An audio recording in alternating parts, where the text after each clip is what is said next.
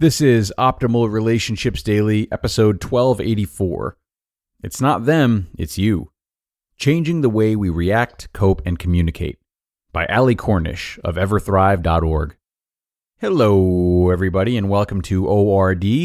I'm your host and narrator, Greg Audino, and today I'll be sharing a really wonderful post from Allie Cornish of Everthrive, who will be talking about how we can recognize and change our communication styles.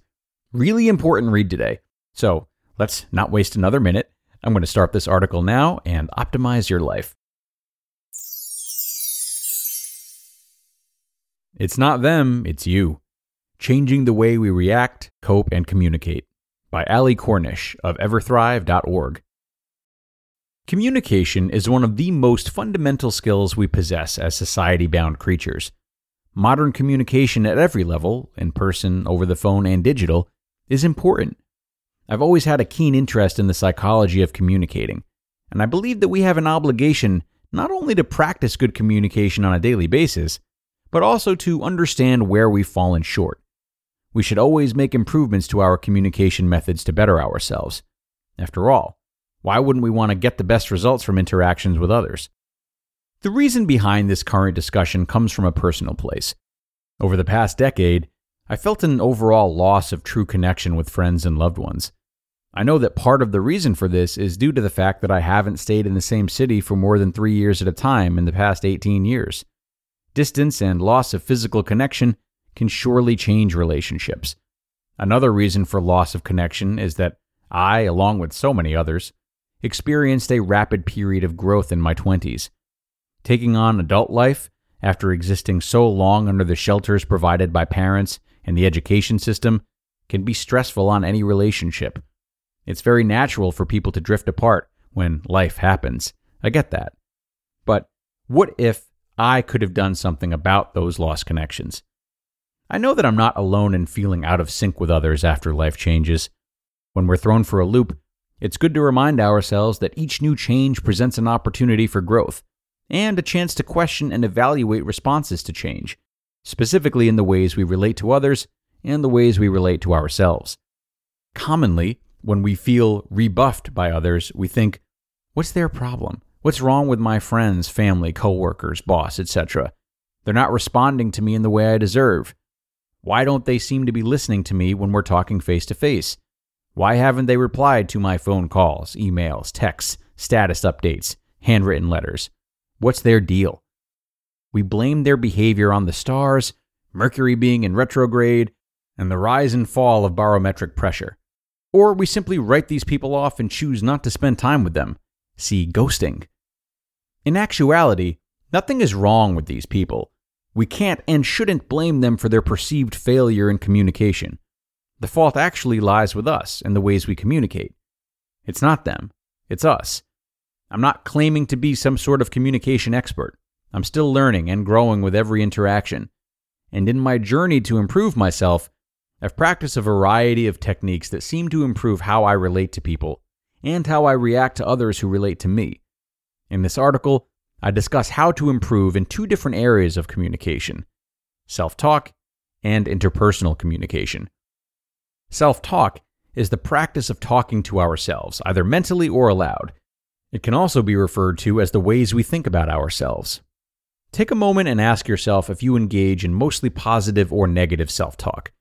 Do you constantly build yourself up, or do you tend to let yourself down? Are you confident and self-assured, or are you scared and self-doubting? If your style of self-talk is mostly negative, your negativity can be harmful to both you and others. You should be eliciting angry, needy, and insecure behaviors that will most likely change the ways others communicate with you. Negative self-talk can also prompt us to drag others down with us. We think, I feel terrible, so everyone else needs to feel as terrible as me. No one wants to hang out with a negative person. Have you noticed how negativity can be contagious? Listen closely to how you talk to yourself. If you find yourself spiraling into a pit of despair, pause and consider how to change your way of thinking. Treat yourself as your own best friend, not as an enemy. Take a compassionate point of view when relating to yourself. After all, we must be able to positively connect with ourselves before we can successfully connect with others. Interpersonal communication is the term for the ways we exchange feelings, meaning, and information with others. A basic rule for exchanging info with others, I shared this quite often with my tech-obsessed high school students, is to look people in the eye when speaking to them. Another basic rule is to face our bodies towards others when speaking to them and avoid crossing our arms, as this can be interpreted as being defensive. Don't be defensive. This is so important. I've learned that when mistakes are never my fault, they probably are my fault. I've also learned to shoulder the responsibilities of dealing with my mistakes. Oftentimes, we have the tendency to blame others for our own mistakes. We should own up to our mistakes, learn from them, and move on. If we think that we're not getting the results we expect out of interpersonal interactions or relationships, we should take some time to analyze our communication styles. One way I've been doing this is to check in. I just go and ask the other person, how can I do better? Asking for feedback might feel weird or uncomfortable at first, but the other person will almost always appreciate the gesture and respect you for valuing the relationship. We should check in with others as well as ourselves to improve our ways of communicating. Other ways of checking in include asking ourselves, 1. Do I pry into people's personal lives, spread gossip, or say mean things about people? Am I quick to judge people unfairly? If so, why might I be doing that? 2. Are my thoughts about specific people negative or positive? Do I complain a lot? If so, why am I complaining? Remember, no one wants to hang out with a complainer. 3. Do I raise my voice and talk over people in a conversation? Do I find myself trying to finish other people's sentences? Why do I do this? 4. Do I talk down to people? Do I tell them what to do? Why am I being so bossy? 5. Do I talk at people instead of to them? Do I talk back to people? Why might I be doing that? 6. Do I get upset when I receive criticism from others? Do I push people away who criticize me? Why can't I deal with criticism? 7. Am I able to tell people what I want or need in clear terms? Sometimes people want others to intuitively guess their needs. This often happens in married relationships or between family members. No matter how close people are, no one can intuitively guess a person's needs. Learn how to set clear expectations and communicate clearly about wants and needs to others. 8. Am I a good, active listener? Active listening includes paying attention and then demonstrating understanding by repeating key points later in the conversation. At the end of the day, people just want to feel like they're understood. Therefore, listening is actually much more important than talking. 9. Do I seek to benefit from a relationship without giving back? Why don't I reciprocate more often? And 10.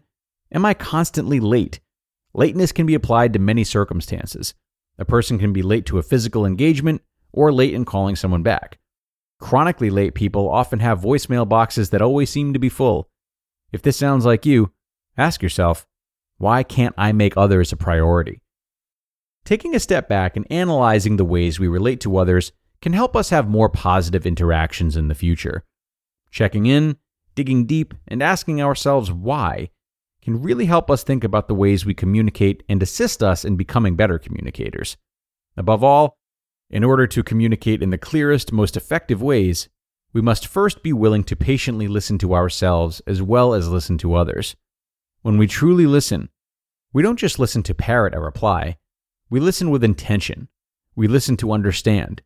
And we listen to be able to communicate effectively.